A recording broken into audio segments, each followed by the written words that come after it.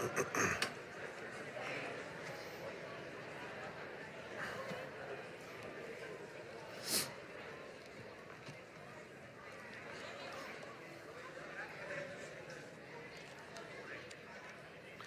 good morning. We're glad to have every one of you here with us this morning. And I was trying to think of another question to start out this series with, just to kind of frustrate more folks, wrecking your picture of Christmas and the Nativity. And so here's, I think, an easy one. What time of year was Jesus born? Christmas. You're new. Right. All right. I think I heard someone over here say spring. Okay, spring, summer, fall. Yeah, the scriptures actually don't really clarify, but we do have a few hints of when it might have been. I mean, one, it's likely not in the wintertime, because if you're going to have people travel, you wouldn't necessarily want them traveling in the wintertime. So right there, Joseph and Mary are traveling to Bethlehem because Caesar has decreed that a census should be taken. So, being the gracious sovereign Caesar, he wants people to travel so it's easy for him to get his money. So it's likely not in the wintertime. But there are some possible hints. One of them is the fact that there were shepherds in the fields around Bethlehem. Bethlehem was a very popular, surrounding area was a popular area for grazing. Often those sheep and those lambs that would have been raised or grazed out in the Bethlehem area would then be brought into Jerusalem, which is only literally a few miles away, for the fall festivals. So it's likely that Jesus is born early fall, late, perhaps summer. I was reading something recently where there was this, someone really smart, a lot smarter than me, was saying, as the wise men are following a star, while it could have been a single star, it also could have been a series of constellations that may be set up in a way that doesn't commonly happen. And so someone did some math and went back and looked at how the stars were and how they've changed. And one of the things that would have happened is that the constellation Virgo, the Virgin, would have been over the constellation of the Lion, or in this case, they're trying to apply that to be Judah, which would actually happen in 3 BC on September 11th. So Jesus was born on Wednesday, September 11th, 3 BC, according to this person. I don't know if that's the case. I don't know. I just thought that was very interesting. But the other thing that's interesting with that, if Jesus was born on September 11th, it's possible that the angel could have came to Mary sometime around December 25th and said, "You will conceive. The Holy Spirit will come upon you and you will bear a child." Is that I don't know. That's extra biblical. I'm going to stick with the text. I want us to actually start here this morning in Genesis. In the second chapter of Genesis, we read the account of God creating man and woman, Adam and Eve. This first couple, he placed them in a garden, and sometime after, again, we don't know how long it was, sometime after that, the fall occurs, right? Our first parents eat the forbidden fruit. They rebel against God. Instead of trusting God to lead them and to be with them and that his ways were right and good, they seek to set themselves up as gods. And so we read in verse 8 of chapter 3, shortly after, right, they've eaten the fruit, all these things have happened. We read these words, "And they heard the sound of the Lord God walking in the garden." How that actually plays out, I don't know, but I just love that picture, right? There's some sort of intimacy. There's this connection between God and Adam and Eve in a way that we don't fully experience. So they hear the sound of the Lord walking in the garden in the cool of the day, and the man and his wife hid themselves from the presence of the Lord God amongst the trees of the garden. They hid themselves intentionally from the presence of God. God finds them, right? Can you imagine doing hide and seek with God? I don't think he worked that hard to find them. He's like, you guys are idiots. He has this pronouncement against their sin, their rebellion, against the man. There's some curses and consequences for the woman, some curses and consequences for the serpent, some curses and consequences. And then he casts them out of the garden. And then we read these words from Genesis chapter 3, verses 22 to 24 says this. And then the Lord God said, behold, the man has become like one of us in knowing good and evil. Now lest he reach out his hand and take also of the tree of life and eat and live forever. Therefore, the Lord God sent him out of the Garden of Eden to work the ground from which he was taken. He drove out the man, and at the east of the Garden of Eden, he placed the cherubim and a flaming sword that turned every way to guard the way to the tree of life. So this morning, we are going to continue our journey through the tabernacle, and we come to the veil, right? So I think we have some pictures here. You have the tabernacle, which is this full-on area, right? The tabernacle would engulf the whole, tent area you would bring in. We dress kind of the brazen altar. We went in last Saturday, I'm thinking Jewish Sabbath, into the tabernacle, right? And we've talked about the menorah. And today, we're going to focus in on the veil. So the tent of meeting, if you were to zoom in here, you have this veil. It's kind of cut away there. It kind of has that reddish tint thing that would separate the outer court from the inner court. And that's what we're going to look at this morning. So if you have a Bible, flip over to Exodus 26. And we're going to read the instructions that God gives Moses regarding this veil or this curtain. So Exodus 26, starting in verse 30, we read these words. Then you shall erect the tabernacle according to the plan for it that you were shown on the mountain. And you shall make a veil of blue and purple and scarlet yarns and fine twined linen. And it shall be made with cherubim skillfully worked into it. And you shall hang it on the 4 pillars of acacia overlaid with gold, with hooks of gold on 4 bases of silver. And you shall hang the veil from the clasp, and you shall bring the ark of the testimony in there within the veil. And the veil shall separate for you the holy place, right, the outer court, from the most holy, the inner court.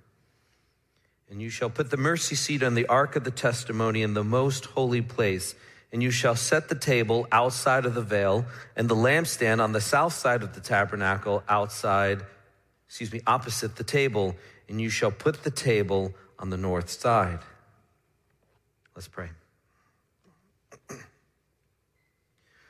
Lord, I just ask as we come this morning before you that you would just humble us. Humble us as we realize that we serve an omnipotent, omniscient, sovereign, holy God. One that is completely other and outside of us.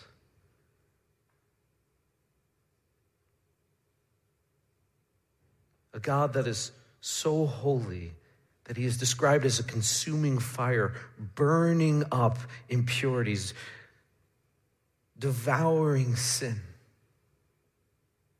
So let us walk humbly as we approach this text this morning, because that is the God we serve, and we are grateful that he is that kind of God. We pray this in Jesus' name. Amen. So this morning we're going to look at a veil or curtain. This tapestry that Moses sees on the mountain. God gives us some descriptions of it. And he is instructed to create this cloth, this linen curtain that would hang in the tabernacle and would create a partitioned off area within the tent, the actual tent area. And it would create this cube, this perfect squared space that inside of that would sit the Ark of the Covenant. And then outside of that, you would have kind of the holy place where there's the table of the showbread and there's the menorah, there's the altar of incense. And the priests would function primarily in the outer court there. This veil has a purpose to create separation. The veil would be about 15 feet by 15 feet. In the tabernacle. We see that it's woven together with fine yarn. It's got these colors, this blue, purple, red, or scarlet, it says there. Why these colors? Just a little side note here. I think sometimes we have a view that the Jewish people and the temple, the tabernacle, it's this drab colors. Right? Like if you grew up like me and you watched anything that had to do with like the Old Testament or even the New Testament stuff, like Jesus was like ahead of his time because he wore blue, right? And it was like everybody else had gray all the time. That's not what you actually see. The tabernacle would have colors, but you would come to this tapestry and it would just be ablaze with color. So don't think grays and drab. You have these beautiful yarns woven together, purple. Why purple? Well, throughout the scriptures and even today in the modern world, purple's connected with royalty. Why blue? Blue could be described as the color of heaven, right? You look to the skies, generally it's blue. I know right now it's not really so much here, but normally, right, you look up, you know somewhere behind that gray, it's blue again, right? But it also points to eternal things. So you have purple, you have royalty, you have blue, you have eternal or heavenly things. And then you come to scarlet. It's interesting that the word actually used here in verse 1 of chapter 26 is the Hebrew word tola, which actually describes a worm. So he says, I want purple, I want blue, and I want this worm.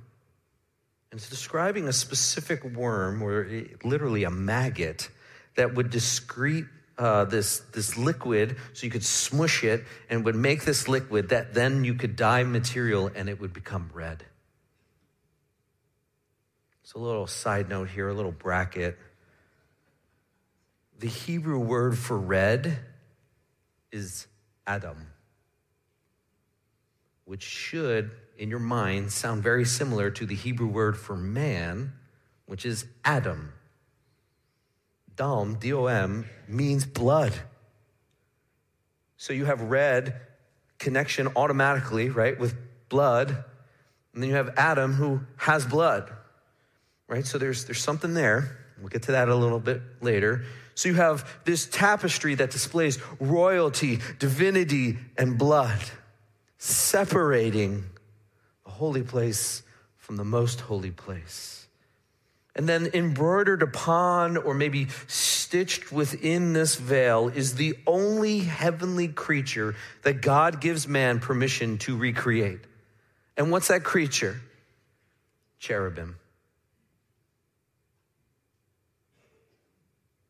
You have cherubim displayed on this veil, separating God from the people. Almost like Genesis chapter 3, where God puts man outside of the garden and he sets cherubim to separate them from entering back in. It shall be made with cherubim, we are told, skillfully worked into it. Cherubim are weird creatures. In Ezekiel chapter 1, we read that cherubim have a human form, but then their faces, they have 4 faces. They have a human face, they have a face of an ox, they have a face of a lion, and then they have the face of an eagle. They have multiple wings. Their feet are like hooves. Their entire body is covered with eyes. They are associated with the presence of God. They are associated with God's righteous judgment. And they guard the Holy of Holies. This tapestry is a barrier that separates the people from God and God from the people. And what do you know? God says to Moses, should be etched across this tapestry are the same angelic beings that God posts to keep us away from the garden when God walked with man. Why? Why hang this tapestry? Why separate these two spaces? God is trying to instruct through the tabernacle that the presence of God is so awesome that finite, sinful man can't just walk into this area, into the presence of God, just flippantly. Once a year, the high priest, once a year, one guy, after going through this ritual of cleansing himself and doing all this plan and things, after sacrificing an animal for his own sin, he comes once a year into the Holy of Holies.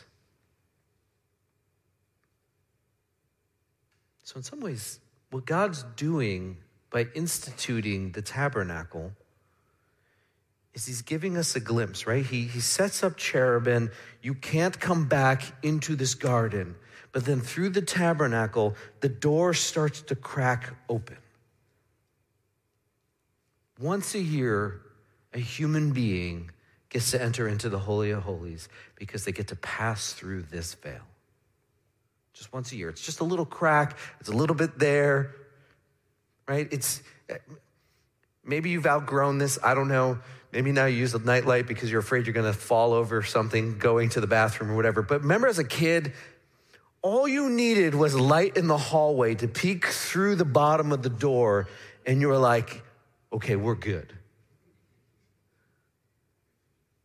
You kind of get that here. There's a little bit of light. There's a little bit of glimpse. There's a little bit of hope. We have access through one guy once a year gets to go into the tabernacle. Also, here's a little random note here. There is no instructions for the veil on there being a divide or a doorway. It seems like the veil is just there. So when this high priest once a year would enter into the tabernacle, it's likely he crawled under the veil to enter into it. And we don't know that for sure, but it seems like that's something that's being implied in some of the directions here. The holiness of God is no joke. God is being gracious by putting a veil here because it stops the priests who would function in the outer courts from accidentally or inadvertently stumbling into the presence of God and so dying. Because if the high priest didn't perform his duties properly before entering in on the Day of Atonement on Yom Kippur, he would die. So how does a veil in a tabernacle that no longer exists prepare our hearts for Christmas? Because we celebrate with joy because Christ, the better and greater veil, has come. A better veil has come in that any who pass through this veil can enter into the very presence of the holy, holy, holy God. That's why we celebrate Christmas. If you are a Christian, you can come into the presence of God and you don't have to fear being consumed by fire. Why? Because Jesus is a superior veil. When Adam and Eve are cast or removed from the garden, a cherubim is placed at the entrance to keep humanity from returning. A barrier was established between man and God. And the Lord continues to interact with his people in a very different way, right? But then the Lord comes in a very different way. He comes in flesh and he comes to live as us, as mankind, to do something. He cracks open even further. The light comes into the world. The prophet Isaiah gives us some hope of what Jesus did.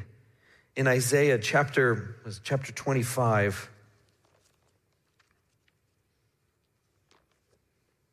listen to this description.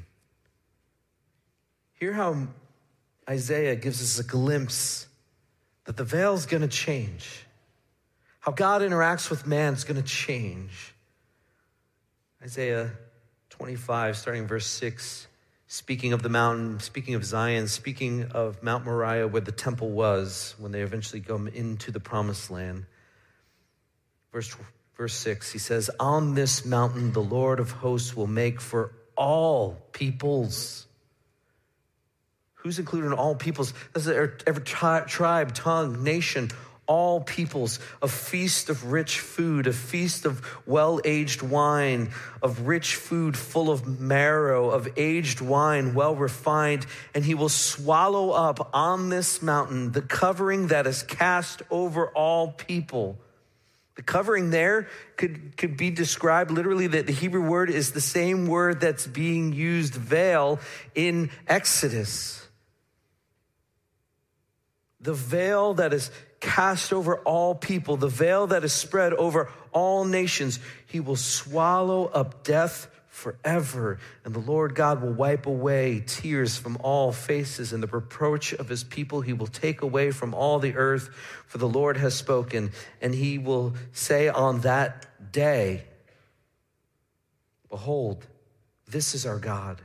We have waited for him that he might save us. This is the Lord. We have waited for him. Let us be glad and rejoice in his salvation. I wonder who Isaiah is talking about. Flip over to Mark chapter 15.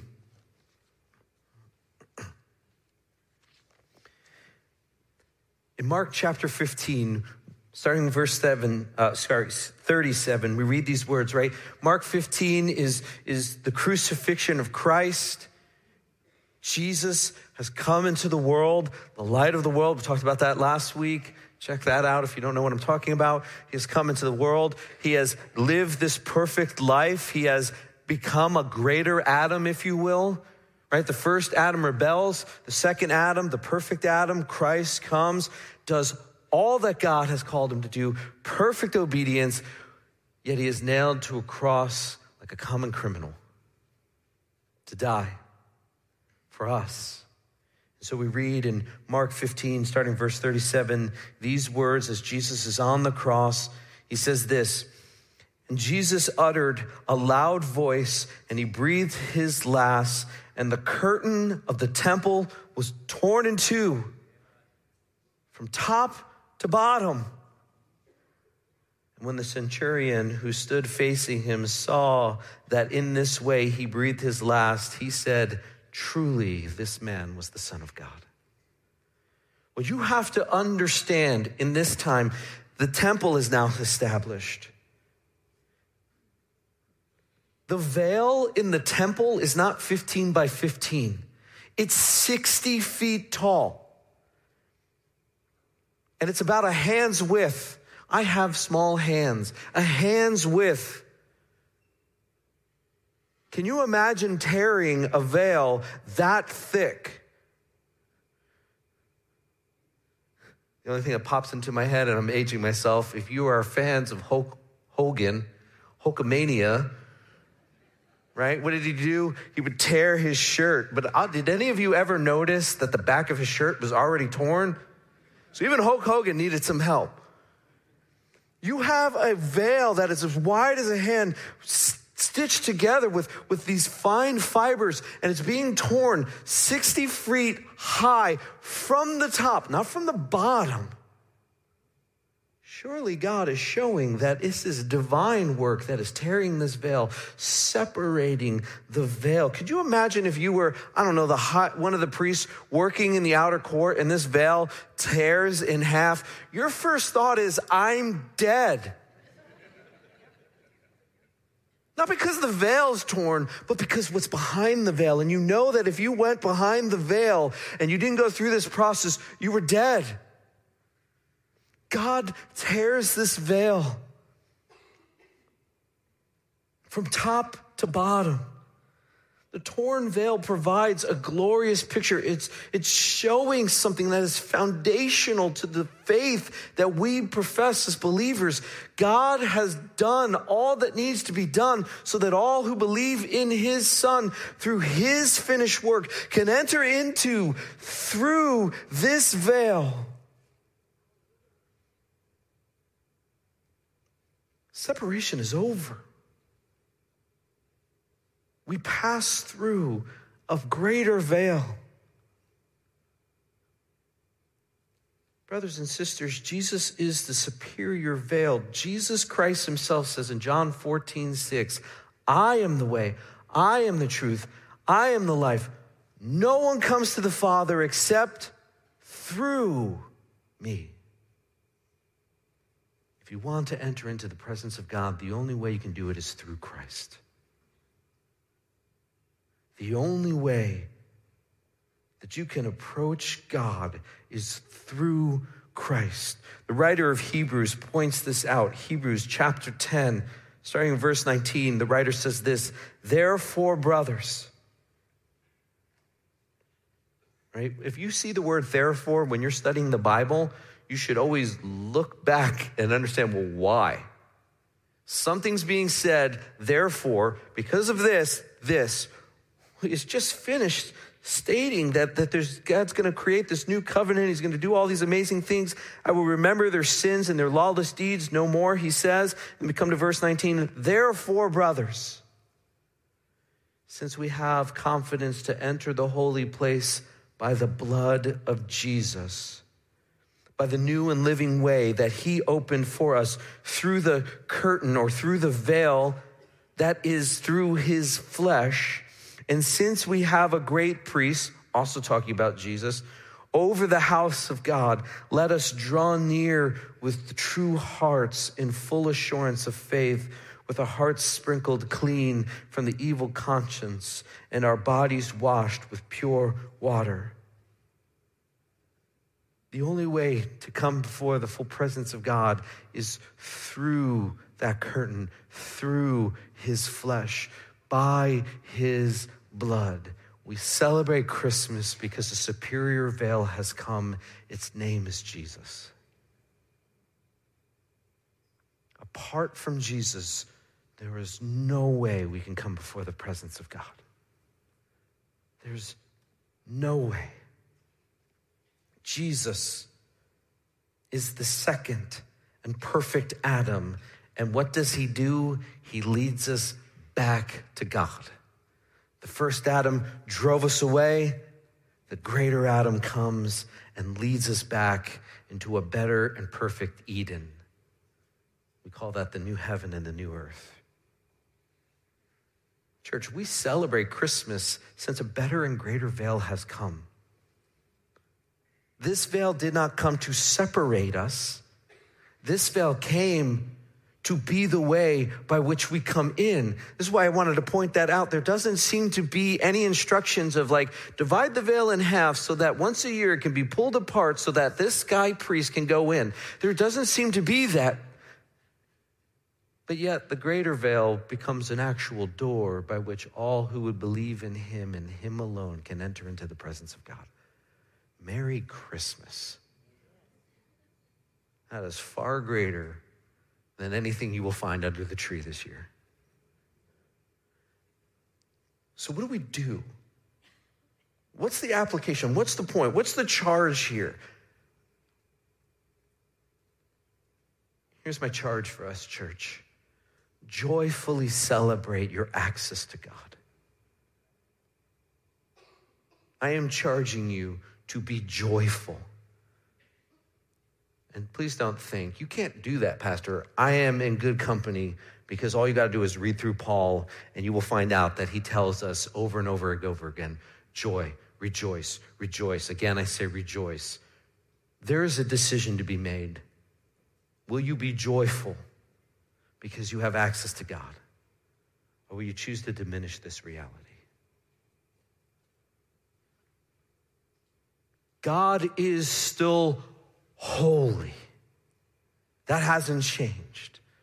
But Christ has changed everything for us.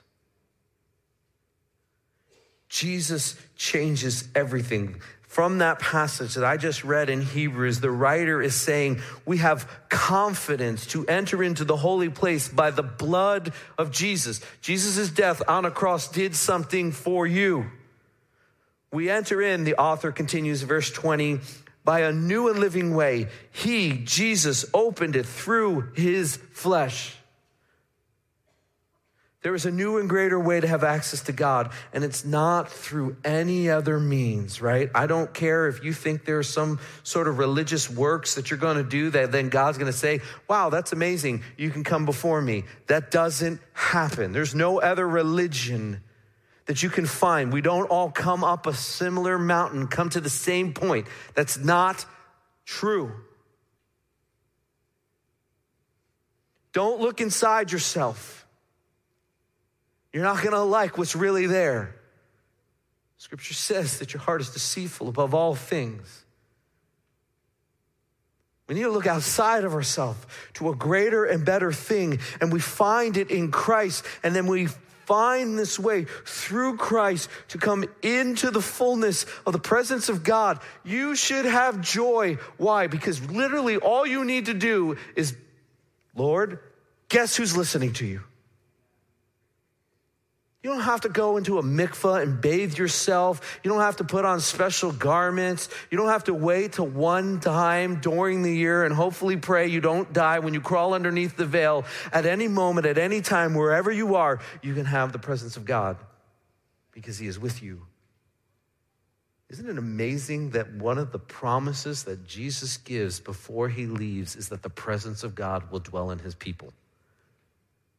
If you think God has forsaken you, go back to Matthew 15 and read the words of Jesus when he says, my God, why have you forsaken me? And say, thank you, Lord, because Christ was forsaken so that we who believe in him will never be forsaken. God is always with you and he is always for you if you are in Christ. You are not forsaken. If you are thinking, well, surely God won't come near to me. Surely I won't have access to him. I'm a mess. Look at my sin. I am pursuing foolish things. I even know who he is, and I turn my back on him. And it is through Christ that you have been cleansed. You are no longer who you once were. You are a new creation. The old is gone. The new has come. It's the old self that you still are working to choke out. But in Christ, God looks at you and he says, beloved.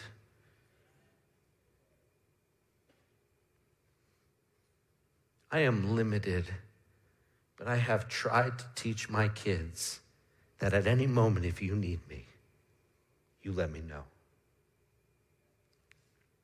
We have a God who is open to us. Those angelic guardians, the cherubim, have been disarmed and they are pulled back because the children of God can march right into his presence. What is the end of Christ's life, death, and resurrection? What is the supreme end of the gospel? Is it forgiveness? No. Is the supreme end of the gospel that we get to live forever and ever?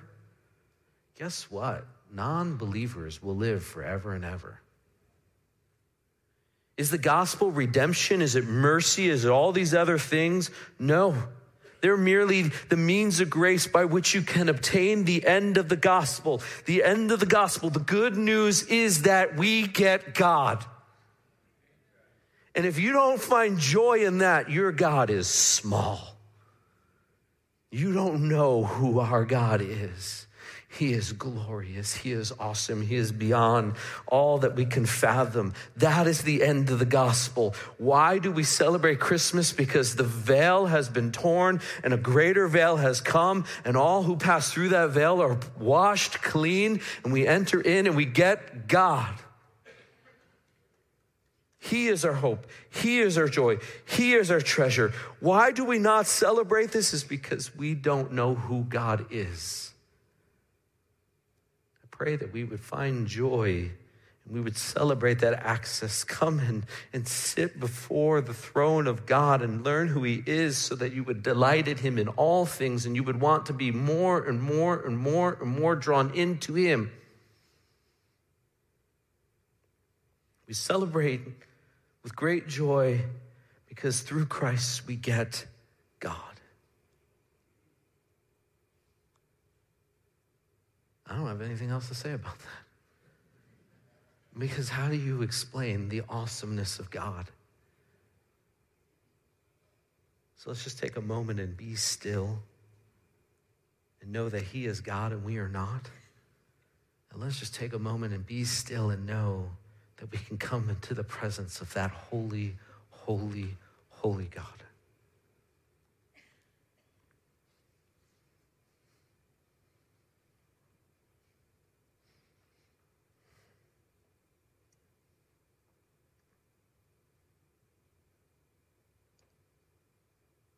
Lord, I pray that you would help us to be humbled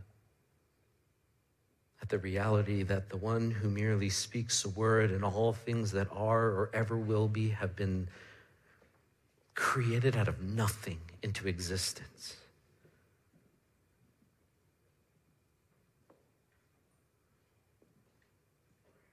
Lord, let us be grateful because the holy God, who is an all-consuming fire, has prepared a way by sending his only son, his beloved one, to take on the sins of the world, to take on our mess and receive what we deserve. We deserve to be forsaken. We deserve the wrath of God to be poured out upon us. But instead, he took it so that we can enter into the presence of the holy, majestic, awesome God. And that wherever we are, you are with us. We have full access and can boldly approach. Lord, let us be humbled by that reality, but let us also be stirred to joy. If we have you, what else could we possibly need? You are what we were created for. You are where we find the fullness of why we exist. You are the thing that satisfies every desire of our heart. So help us to regularly, consistently, faithfully come again and again and again into your presence. And we sing songs of praise and gratitude because it's through the new and greater and superior veil, Jesus Christ,